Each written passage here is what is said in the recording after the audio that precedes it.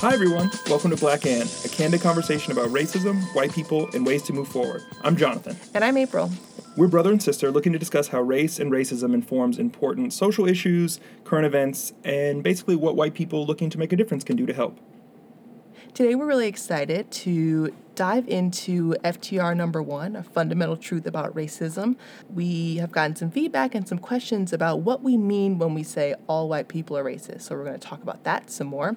Then we have an interview with Martese Johnson, a former UVA student and current organizer who, as a student, was arrested and brutalized by the police. He made national headlines, and we're going to discuss what he's been up to since then. And then, as always, we'll leave you with an action item. But before we dive into all that, Johnathan, what's on your mind? So I've been thinking a lot about our FTRs, our fundamental truths about racism, and we've been getting a ton of great feedback about them, and I think people are appreciative of the fact that we've laid out these sort of blunt truths that we're operating under. But I think today it would be worth diving into FTR number 1 because of how important it is and how controversial of a statement it might sound standing alone. Just as a reminder, the 5 FTRs are: number 1, all white people are inherently racist. Number 2, being called racist shouldn't be considered a slur or a conversation ender because of number 1. It's a natural part of whiteness. Number 3 is that it's white people's responsibility to fix racism. Number 4 is, when discussing race, it's white folks' responsibility to listen and learn. And number 5, the fact that these FTRs apply to both me and April because of our half-whiteness and the benefits that we experience because of that.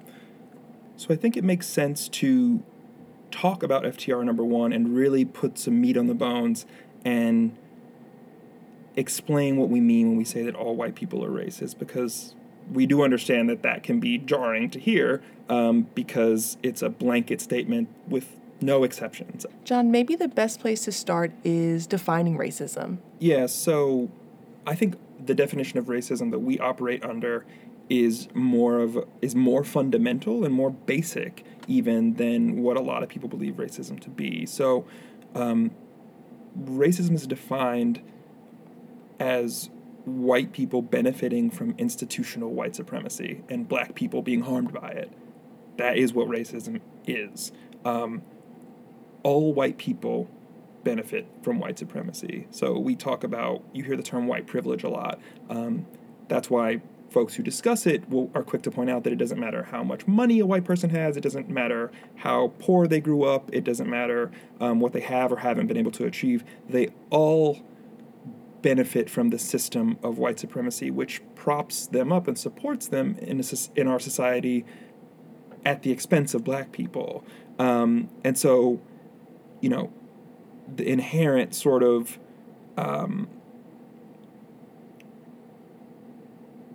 we live in a country where whiteness is considered the norm and often considered supreme. And so if you just think financial, social, political, cultural power, where is all of that wielded and who controls all of that? For the most part, there are a few exceptions, but for the most part in this country, it's white America. And so not only is whiteness and white people, sort of operating the levers of power in this country and wielding a disproportionate amount of power than all the other races combined, whiteness is also considered the norm in so many ways, the baseline of what we're operating from. Yeah, I hear that all the time. People ask, what was her race, or was she just white? And right. Yeah. And that it is, whiteness is presumed because that is the default setting. Yeah. When identifying someone, or was when she just white? Like, was she just right. normal? Or what was her race? Right. If not white, what was her race? What was the other about her? Right, as if white is not a race. Right. Exactly.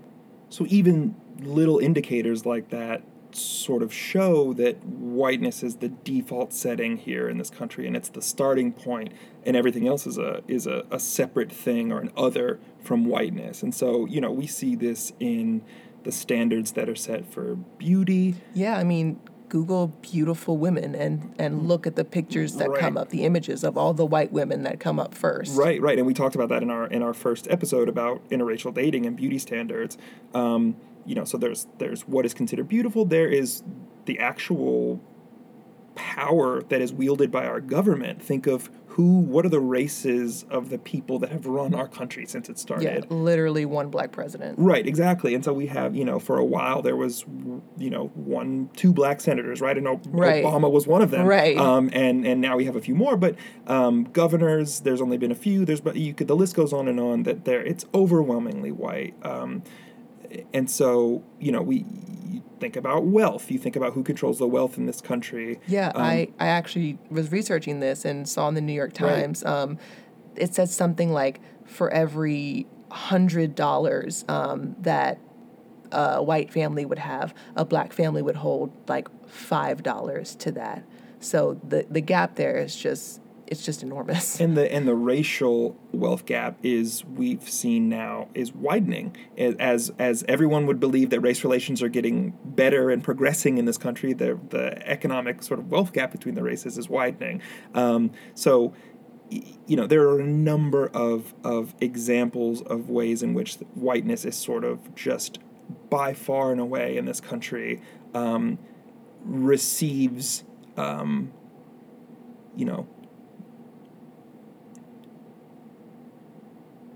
is not only in control of what we see, what entertains us, what we find beautiful, who runs our country. It also is really clear that whiteness affords members of the race a degree of protection in a way. So you look at incarceration rates. Non-white people are disproportionately represented within jails and prisons. Even for things like nonviolent drug offenses, which study after study has shown, races are not more or less willing to use or sell drugs. In fact, if anything, white people are more likely to sell and use drugs by a small margin. So, incarceration is just one of many, and what's one of the most extreme examples of ways that black people are harmed by white supremacy, and white people are inherently insulated and protected by it. So to us, all white people are inherently racist because they benefit from white supremacy. It's not something that they can help or even have to be aware of. This is an observation of our society. This is not a judgment call that we're making here. This is an acknowledgement that white supremacy is real and undiscerning. It blankets everyone who is included in the group to the detriment of everyone who is not. Yeah, in conversations with white people about race and racism, I hear a lot of falsehoods. I think the biggest one that I hear people talking about, and I've spoken with people about, is that the notion of reverse racism, that black people can be racist.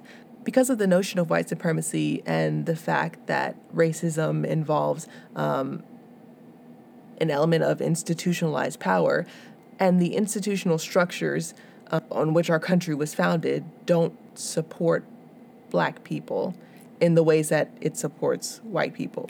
And not only does it not support black people, it was designed to support white people. So it was put in place by white people for white people. Right. That's not funny. I was about to make a boo-boo joke. But it was put in place by white people for white people, and a lot of times to protect them from black people. So the notion that a black person could be racist toward a white person and carries with him or her the sort of institutional framework that is required to harm another race of power or freedom, it's not a realistic way to look at it, right? And I think a lot of people think that racism is just being mean. Well, yeah, I was going to say, or having mean views. Yeah, another, one of the falsehoods is that, mistreating someone or being mean to someone someone because of their race is always racism. Right. Which isn't true. Which is shocking to people to hear to hear people say that. Right. Because that to a lot of people is the definition of what racism is, being mean to someone because of their race. Right. So I like to, in situations like that, give a sort of extreme example, right? So go way back to slavery days. Imagine a slave coming inside from a day of working outside in the hot sun, being mistreated and abused, and saying to his wife, "Man, I hate white people. I hate everything about them." That is hatred towards someone because of their race. But you would never call that slave racist, would you? Right. That's simply reactionary. Right. And it is, that slave who's complaining is so deprived of any sort of institutional power or equity that it's not anything more than a thought to him. Right. If he had the power, he wouldn't be a slave. Right, exactly. And so we bring that up to today, and while it's less extreme because we don't have active slavery in this country as we did, 200 years ago, but it's the same notion that Black people's feelings or even actions toward white people are reactions to experiencing racism on a daily basis. Right. So not only are they reactionary, but they also don't have the institutional power to do anything. Nothing can come from it. And again, individual people can do mean things to other individual people because of their race. I imagine someone, a Black or brown person, committing some sort of violence against a white person. People would say that is racist. And it's like, that is a horrible crime. Right, it's wrong. It's wrong, but it is not operating under an institutionalized power structure and power framework. The same goes with a Black boss at a job who can fire a white person. That one person might have power over white people in some way, but that Black person's race is not afforded an institutional sort of framework of power and control the way that white people are. I think, and another falsehood that I hear often is people assuming that racism affects all Black and brown people equally. I think it's important for us to note that that is definitely a falsehood. And Johnathan and I definitely experienced that. Being half white, we are afforded what some people call the privileges of having lighter skin, which makes us part of the white supremacy institution in this country. And we definitely recognize that and realize how it affects us differently compared to how it affects darker skinned Black people. Right. People who are not as in close proximity to whiteness as we are. Right. Because of our white mother. Right. So when we're saying all white people are racist, it's not an individualized attack on the white person listening, although to an extent it is an observation of the white person's place in the world. It's just an acknowledgement of all of these facts that we've just listed with respect to the way that race operates in this country and who's sort of running the show. White people can't escape their whiteness, so they can't escape the benefits that come from their whiteness when compared to people who are not white. So they can't escape racism. That is the benefits that white people, quote unquote benefits that white people get from being white, are racism. That is what racism is. And so, yes, of course, all white people fit into that category. So of course, all white people are racist to a degree. And it shouldn't be a controversial thing for us to point that out. Now, and it doesn't make you a bad person. Right. I think you're saying, right? Right, and it doesn't have to be, right, because all we just described, none of it was, I don't believe, intentional overt actions. It was all just, again, observations of the way that our society is sort of set up and the way that the country was intentionally founded this way. And so,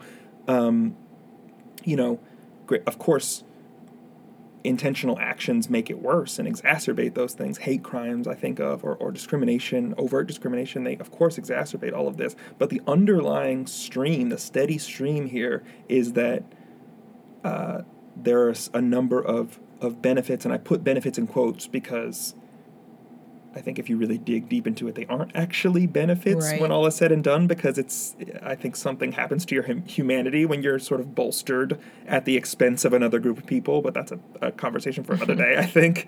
But that's the given here. So that's why this is FTR number one for us, is it informs all the rest, because this is an observation of what our society has intentionally been designed to be.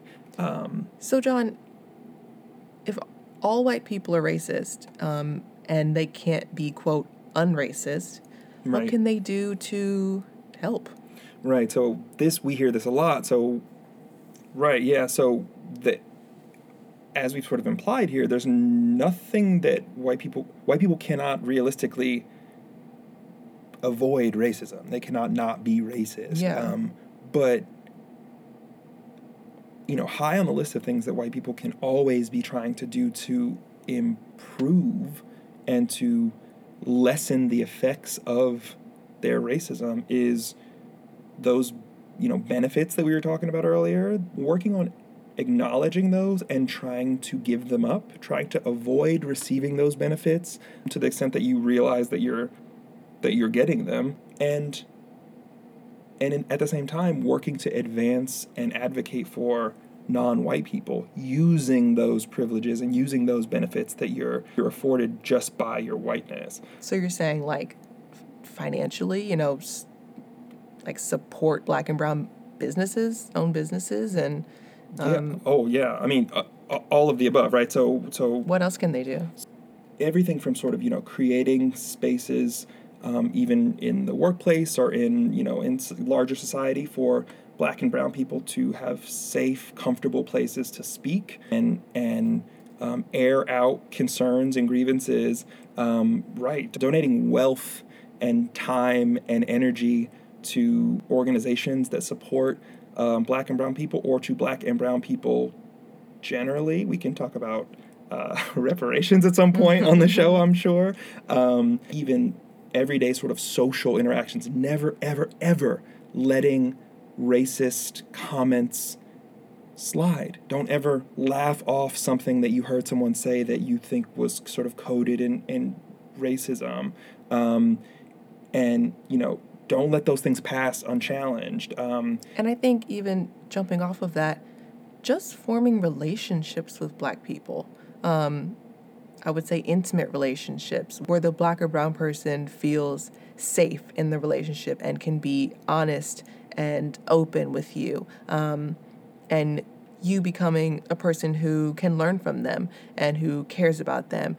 And from that relationship, as a white person, you become invested and incentivized by that relationship, and you want the best for your Black or brown friend. Right, and that is not to be confused with, the sort of, well, I have a Black friend, so that is not enough. That is not, That's a starting point. Right, and right, so there's sort of tokenism issues here. Like, if you in your large array of sort of social interactions and friends, if you have one close relationship with a Black person, that does not do much to lessen the effects of your own white supremacy and your own racism. So it has to be a lot more than that. It's not any one of any of these things that we're listing. It's all and plus much more. And I think another really big thing that white people can do is to listen more. And that sounds sort of hokey. It's one of our FTRs. Yeah, and it is really something that is striking, how much of a say white people have in race discussions, how much credence is, or how much credit is given to their opinions about race relations and the way forward, and how bad things are in this country from a racism perspective.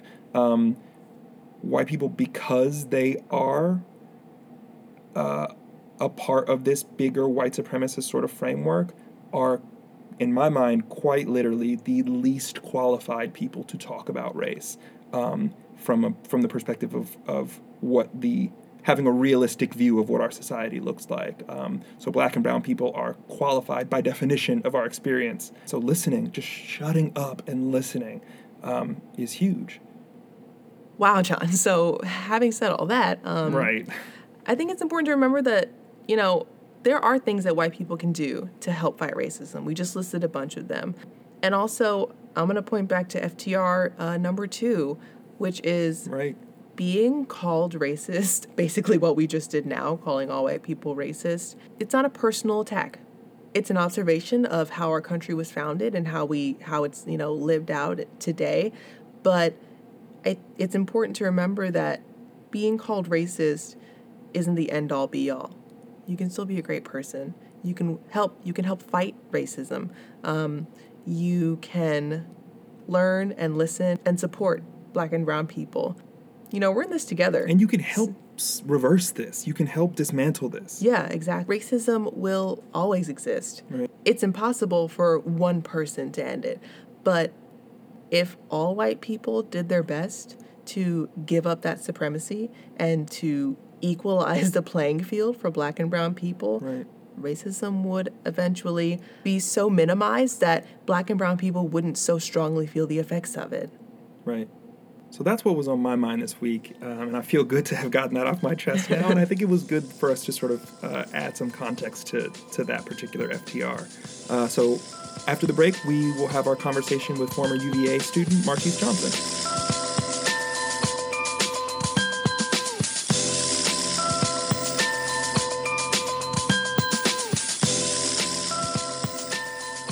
Welcome back, everyone. We're here with former University of Virginia student Martese Johnson. Back in 2015, Martese was assaulted by law enforcement right off of UVA's campus, and images of that bloody assault went viral, prompting a national conversation about police use of force, particularly on college campuses. After that incident, Martese became a student organizer at UVA and then went on to attend University of Michigan Law School, where he's currently a student. So, Martese, thanks for joining us. Yeah, thanks for having me, guys. You want to give us a little bit of background on sort of what you sort of got into at UVA in terms of organizing after this incident? Yeah, I think that it's important to note that before my incident, I was really involved on campus as well. So I immediately joined the Black Student Alliance in my first year of undergrad, and went on at the end of that school year to take a leadership position within an organization specifically geared toward leadership development for younger students on campus. And so we planned a lot of retreats for developing leadership within the Black community. A lot of that was geared toward political organizing and infiltrating larger institutionalized organizations that have power on campus where Black students weren't present, and therefore were often slated and not given the opportunities that they deserve as well as the resources they deserve. And so a lot of my early work on campus was revolved around that kind of organizing. I eventually, after my incident, gained what I guess some will call it a bittersweet platform. I had this platform where I had at least semi-national reach and was able to sort of expand my voice beyond UVA's campus into larger communities and talk about problems that we were having on campus at UVA, but also issues that were happening nationwide, and something that felt like something that was a small community issue that was just occurring in millions of different places at once. So do you feel like you were able to have an impact at UVA through organizing? Yeah, I think so. I think that if you talk to anybody who's ever been through student leadership at UVA, there's this issue of in the 1970s when Black students were, just then forming their community and really putting a stake in this community. They were going through the same issues as us, whether it was trying to claim space such as the Black bus stop, which was this transient, space where there was no physical structure there besides a bus stop, but it was a place where Black students congregated and felt safe, and understanding what that meant to the Black community, and understanding that in 2016 when I graduated, there was still this sort of notion of trying to reclaim the Black bus stop, or understanding that segregation and racism on campus has existed from the time that Black students were being physically abused, to where Daisy Lovelace in the early 2000s was subject to physical violence when she ran for student council president. And understanding that in 2013, when I was on campus, there were physical instances as well as visual instances like cartoon graphics on Beta Bridge, which is a large landmark at UVA, Right. showing the word nigger, along with a cartoon character with a large penis. And so I think that all these issues are sort of cyclical. It's really difficult to make a ton of sustainable change because every 4 years there's a new turnover of students. And so there's a sort of set of issues that sort of transcend every class and that we each contribute to and sort of push the ball forward a little bit. And I think that's kind of what I did along with a bunch of my friends is, got the ball moving forward a little bit more, but really just contributed to what the Black community's been trying to do at UVA for a long time, which is create a safe home for us where we can experience wellness and cultivate growth within our community on campus. Do you think with each new graduating class, there's a new, possibly encouraging sense of development and inclusivity, at least that mindset with each new class? Or do you think that is something that's sort of static and maybe not changing as fast or as quickly with each new coming class? I think it's tough because I think the problems are sort of the same, but they evolve in a lot of ways. They become more nuanced, and I think that is a result of continuous organizing throughout the years and generations. And so now we're talking about intersectionality when maybe in the 70s we were simply talking about Black versus white racism. And so things are consistently evolving.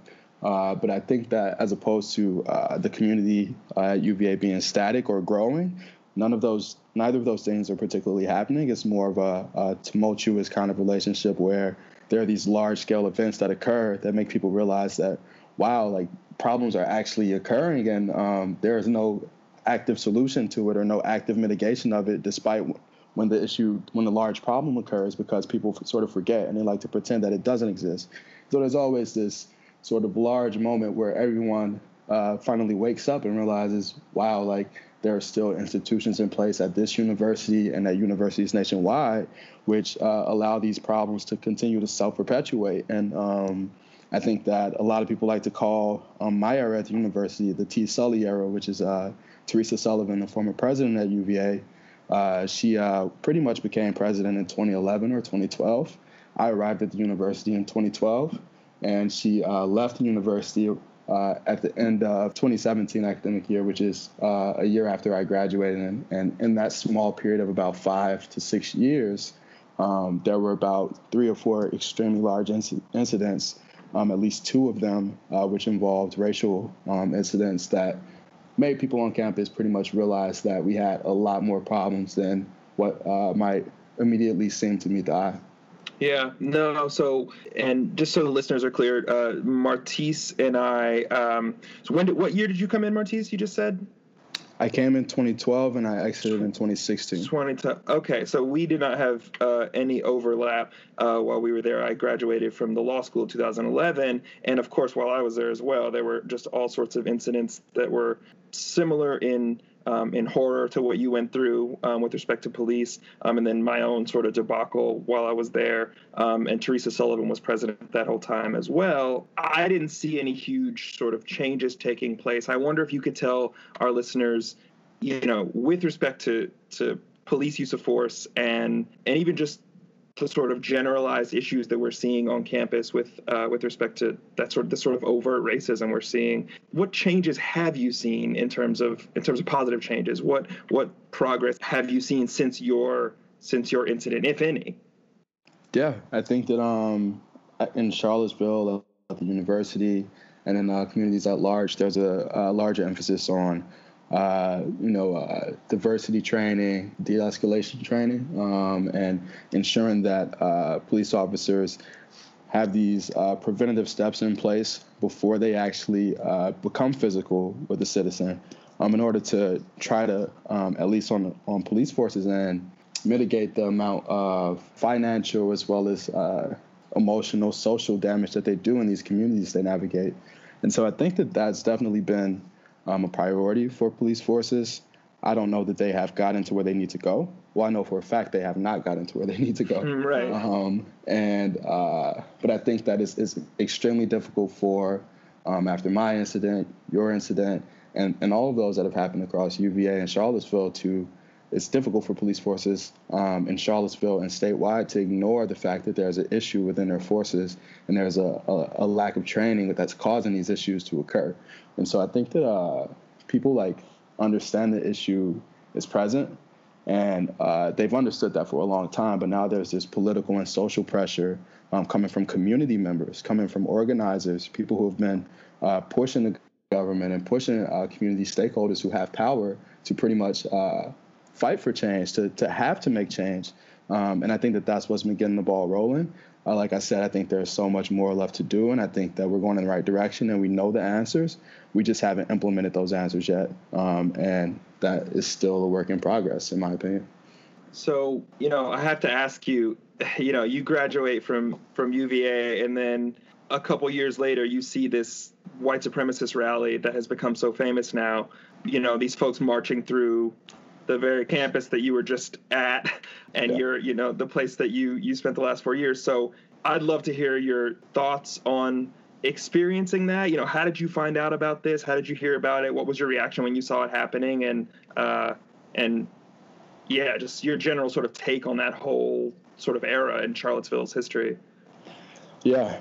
So that rally happened about a year and a few months after I graduated from the university. And I remember earlier that summer, because the rally happened in August, I remember earlier that summer there was a smaller KKK rally, a Klan rally that occurred, and it didn't really turn out to what people expected it to be. So there was all this hype around, there's going to be a Klan rally near Charlottesville.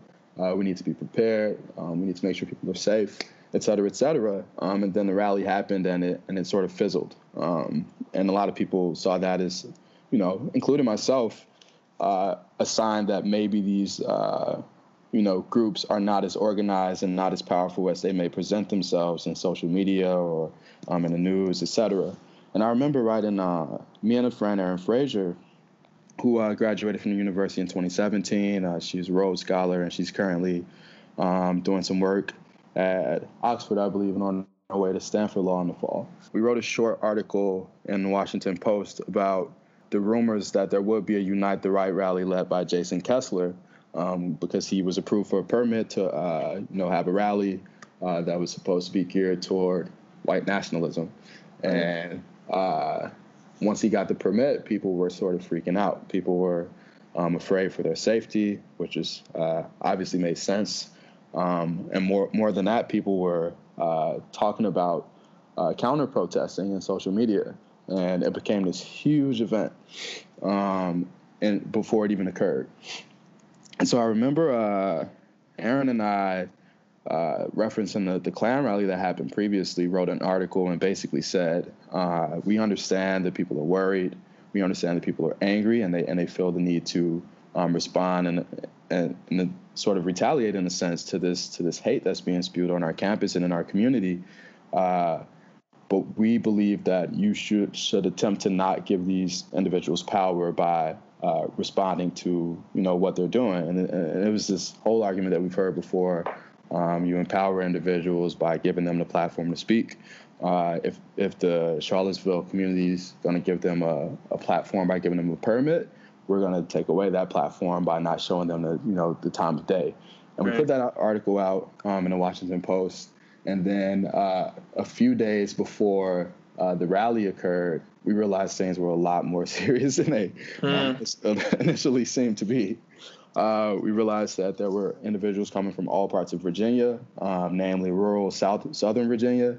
And it wasn't just a handful of people like the Klan rally. It was an extremely large community behind the platform of two extremely large representatives of the Unite the Right rally, with one being, maybe even both, being UVA graduates. And so once the event actually happened, I remember people expected the rally to happen one morning, and the night before, I got a call from DeRay McKesson, and he was like, "Did you know that there are white nationalists storming your quad right now?" This is one of Black Lives Matter's most prominent voices, DeRay McKesson, the guy, the blue vest. That DeRay McKesson? Yeah, that DeRay McKesson. Was that a shock to hear from him? It was a shock to hear from him, simply because I didn't expect anybody to be on our campus until the next day. They had the permit for the following day. Everybody was expecting them to come. It was supposed to be a well-planned out, well-protected event where police were supposed to be present to protect citizens. And out of nowhere, I get this call at about 10 p.m., and it's DeRay telling me that that was not what was happening, that there were white nationalists on the campus the night before, and there were no police officers present to protect students for the most part. And as you know, our line is full of residents. There are students who live on the line as well as professors throughout the school year and sometimes throughout the summer. And so it was a dangerous event, to say the least, for those people who had to actually inhabit that space while there were hundreds of white nationalists storming with torches on our campus. And from that moment, I realized that it was a much bigger event than, what was initially expected by me and Aaron. And the following day, I couldn't help but to engage as much as possible from afar. And so I wasn't on campus. I was in Chicago doing work and had to keep up from students on campus who were organizing and present, check in with friends who were still leaders on the campus, and also make sure that community members that I was close to were safe while they were either counter-protesting or staying at home, and just ensuring that they personally were safe while in the community and this large event was occurring. So we know that, unfortunately, not everyone was safe. I did see the video of Heather Hayer's murder by James Field as he drove through a crowd of people deliberately. But speaking of those viral videos and other videos of, police using extreme and often deadly force, specifically against Black and brown people, I know a handful of my friends who no longer watch those videos because it's, obviously traumatic to see. I wonder for you, do you watch videos of people, experiencing violence at the hands of police? Do you make a decision to deliberately watch them or to maybe not watch them? Yeah, it kind of ebbs and flows for me. So there are some moments where I'm just tired, and I feel like we all have these moments. People in our community experience this, in moments where it's not televised in media nationally, and then moments where it's directly in front of us. But it seems like there's never someone in our community who's not experiencing this kind of abuse at any given moment. And sometimes I'm just tired, and so I opt out of it. I don't look at the social media when it's happening. There was something that happened really recently in Pittsburgh, and I just couldn't, give myself the energy to look at it. And then there are other moments where I feel like I have to look at it. And me being someone who is very aware of what's going on for personal reasons and from observing from other people's experiences, I know that it's happening, and I know that there needs to be work to mitigate this issue. My worry is that the people who are not as aware of the issue, who are not as invested, who aren't convinced that this is a national issue that needs national attention from, people who have the power to make change, they can ignore this just as well as any of us. And that's what worries me, is that they have the power to, even though it's, blasted throughout our social media, and they have the power to just erase it, to block it, to, Trump's blocked millions of people on Twitter. Right. And every individual has the same power to sort of curate their media so that they don't have to acknowledge what's happening to Black and brown bodies throughout America. And so when I think about that, I continually try to push myself to engage with the media, because it pushes me to, continue doing the work that I'm so passionate about, and also reminds me that there are people out there who still don't acknowledge this issue, which means that there's still plenty more work to be done. Sure. On this podcast, we never shy away from speaking directly to white people when we think it's important, and it often is. In reference to these viral videos, do you think that white people have a duty, or moral or otherwise, to not shy away from these videos and to watch them? Yeah, I think you have to look at history and be very real about how America still functions to this day, and the truth of the matter is, white Americans still maintain the majority and the bulk of power, resources, funds in America.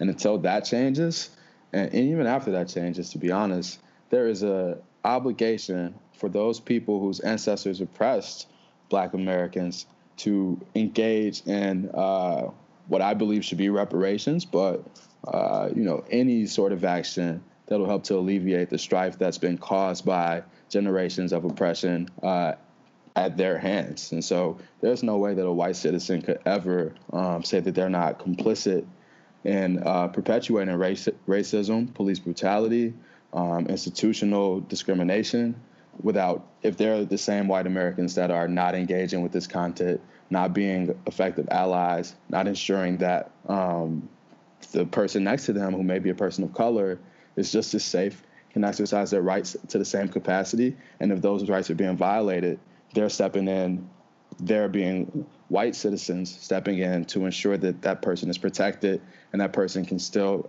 access their rights in places where they might be, in immense danger.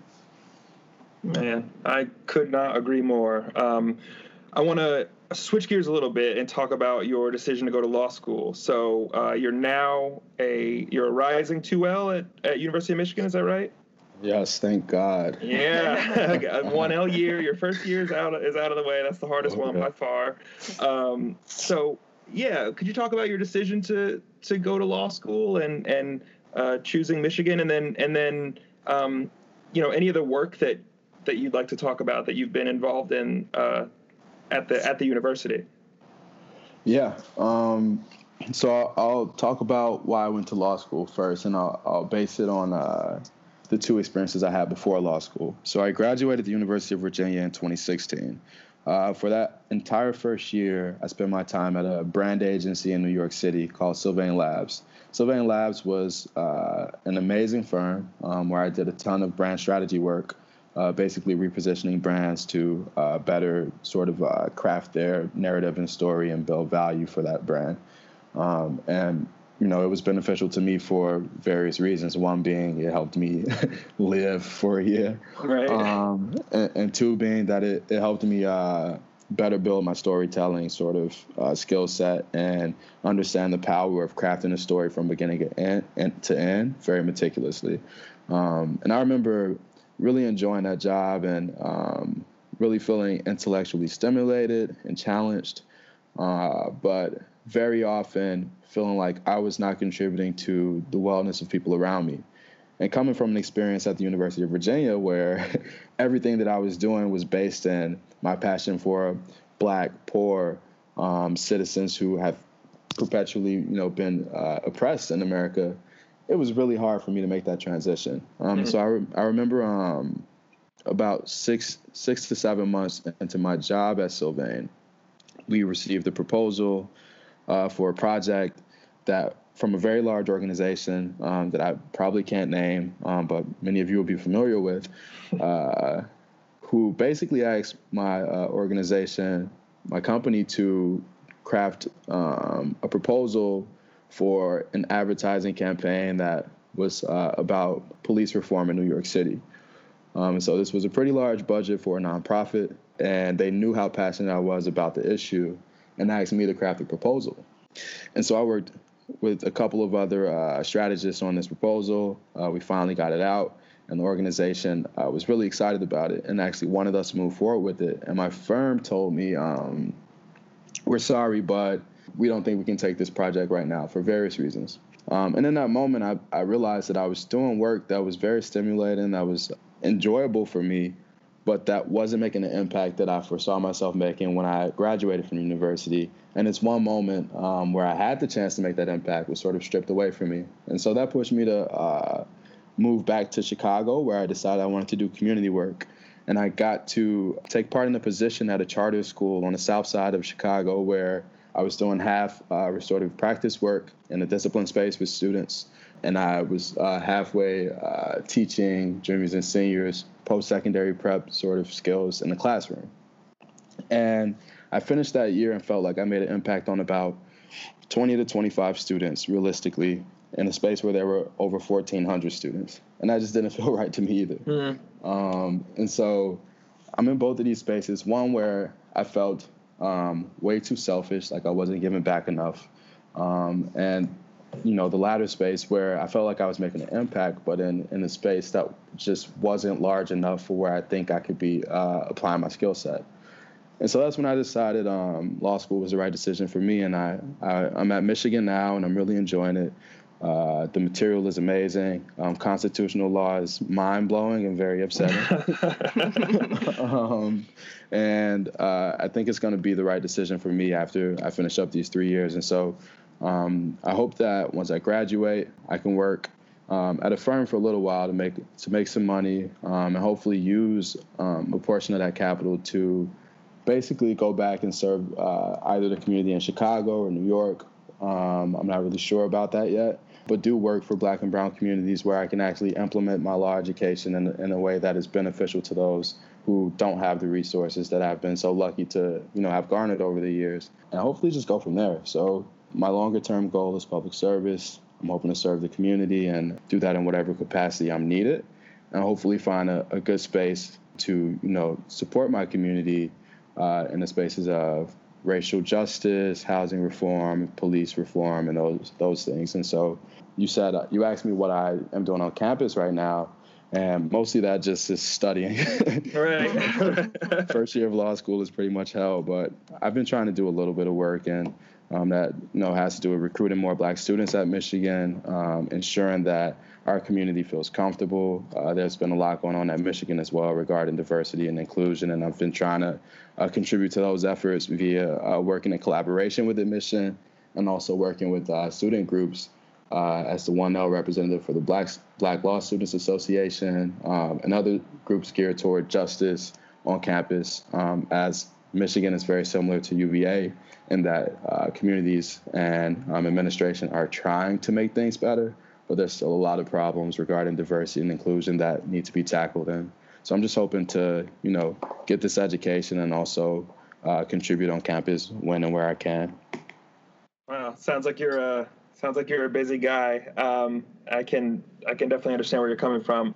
I wonder if you notice any differences between UVA and Michigan's campus in terms of the climate and the sort of racial culture there. A lot of people think that racist things, and especially abuse like you've experienced, happens in the South and in southern states. And so I wonder if you could sort of give our listeners a comparison from someone who is, back-to-back experiencing, going to two elite institutions in two completely different states, but who has the through line of being this person who's committed to observing and combating racial, the problems that we're seeing, the racial problems that we're seeing in our country. And so I wonder, if you could talk about similarities that you see or differences or how do the two compare? Yeah, I think they're really similar in terms of the community. The communities in Charlottesville and Ann Arbor are both very geared to the universities that inhabit it. And so everything sort of revolves around Michigan the same way that it does around the University of Virginia. And while I would say the Midwest culturally is pretty different than, Virginia culturally, a lot of the same problems still exist. I think that sometimes we think about race and we think about the South and we say, oh, racism only exists in the South, or like these incidents are only happening in the South. But we sort of forget how intertwined issues of race is with every other political, social issue that we sort of face. And so one big thing that Black students at Michigan were facing that they've been trying to get me privy to, I actually joined the student council at Michigan, the university-wide student council, as opposed to the law school student council, in order to ensure that I was still connected with the campus and that I could actually contribute to all of our community as opposed to just the law school, which can be pretty closed off. And so I've been speaking to a lot of student leaders throughout the different schools and communities.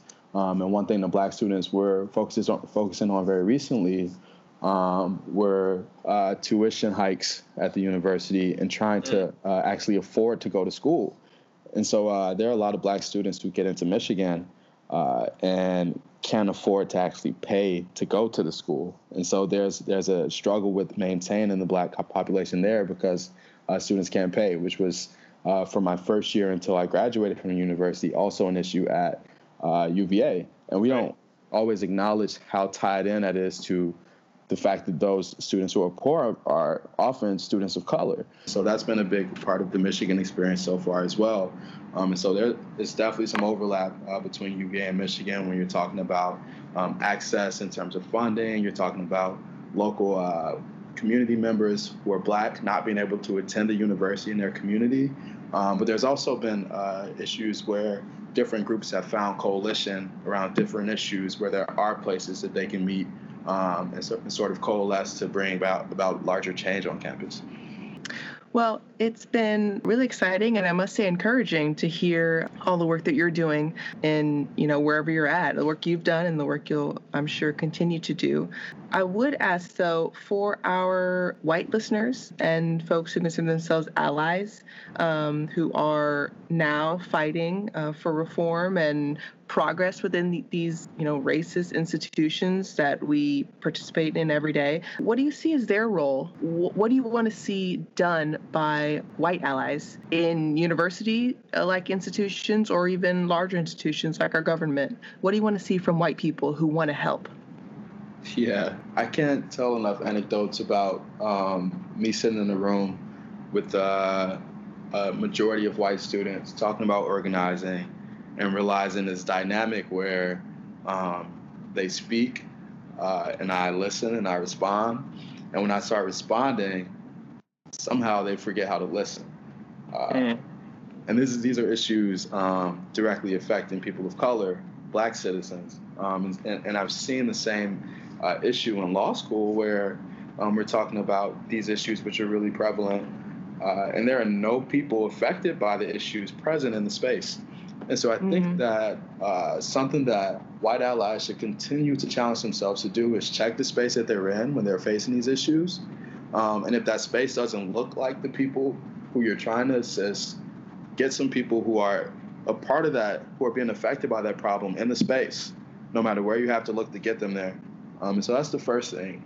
The second thing is when they're in that space, check your pride, check your ego, and take a step back and listen. It's extremely important for white citizens and white allies to be passionate about these issues and want to contribute. But it's even more important to empower the voices of the people who are actually being affected by these issues on a daily basis.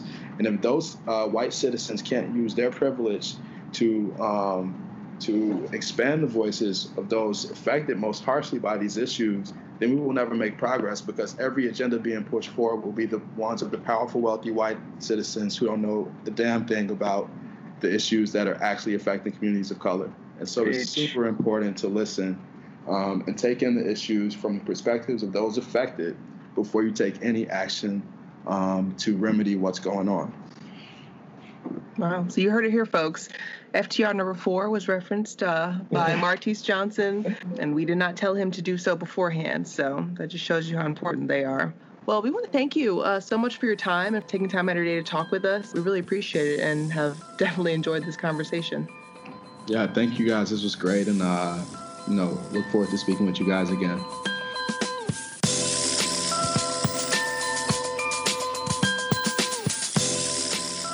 So now it's time for this episode's action item. Our action item for this episode comes into play when white people and Black people are talking about racism and maybe their experiences, issues, or opinions, anything like that.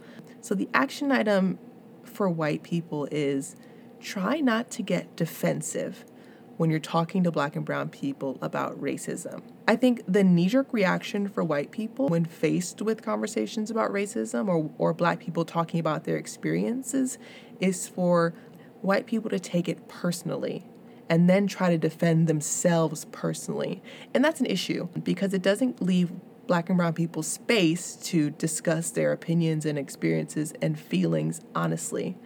So my ask of white people is when you're in these conversations and you're talking about these things with Black and brown people, don't take things personally and don't get defensive. Because when you start defending yourself and making excuses and relating the problems to yourself personally, what you're doing is denying the Black and brown people their opinions and challenging their experiences. And that's so not helpful for race conversations. You're not giving yourself an opportunity to learn. It often ends up cutting the conversation short because as Black and brown people, it's tiring to convince white people that what you're saying is true and your experiences are honest. So getting defensive in a conversation only serves to end that conversation. And what we want to encourage people to do is to talk more and to listen more and to engage more. And I think it's worth noting that more often than not, if a black or brown person has engaged you as a white person in a conversation about race, that black or brown person is taking a risk to do that. Exactly. And so you are shutting them down by making it personal and by making it about you, and you're denying acknowledgement of the risk that they took to even open up to you about this, because it's a hard thing to talk about with white people because it's so often taken personally.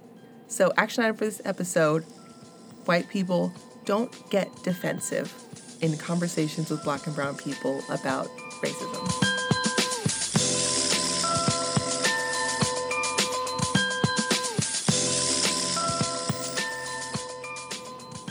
Black and is available wherever you listen to podcasts. Be sure to subscribe, rate, review wherever you listen, and share with your friends. Black and was written and produced by us, Johnathan and April Perkins, and it was edited by April. Our theme music is by Fifth Child. You can find more of his work at fifthchildmusic.com. That's the number 5 and fifthchildmusic.com. Thanks for listening, everyone. Until next time, be mindful, be vigilant, and keep asking questions.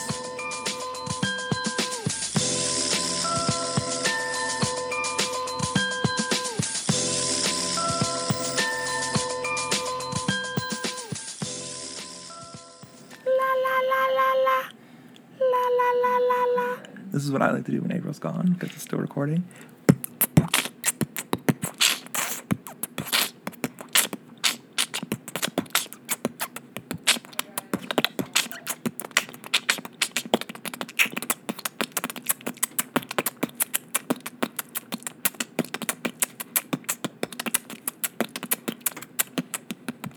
Okay, so this has been Beatboxing with Johnathan. This is a new segment of the show. That was good. End of idea, yeah. Good.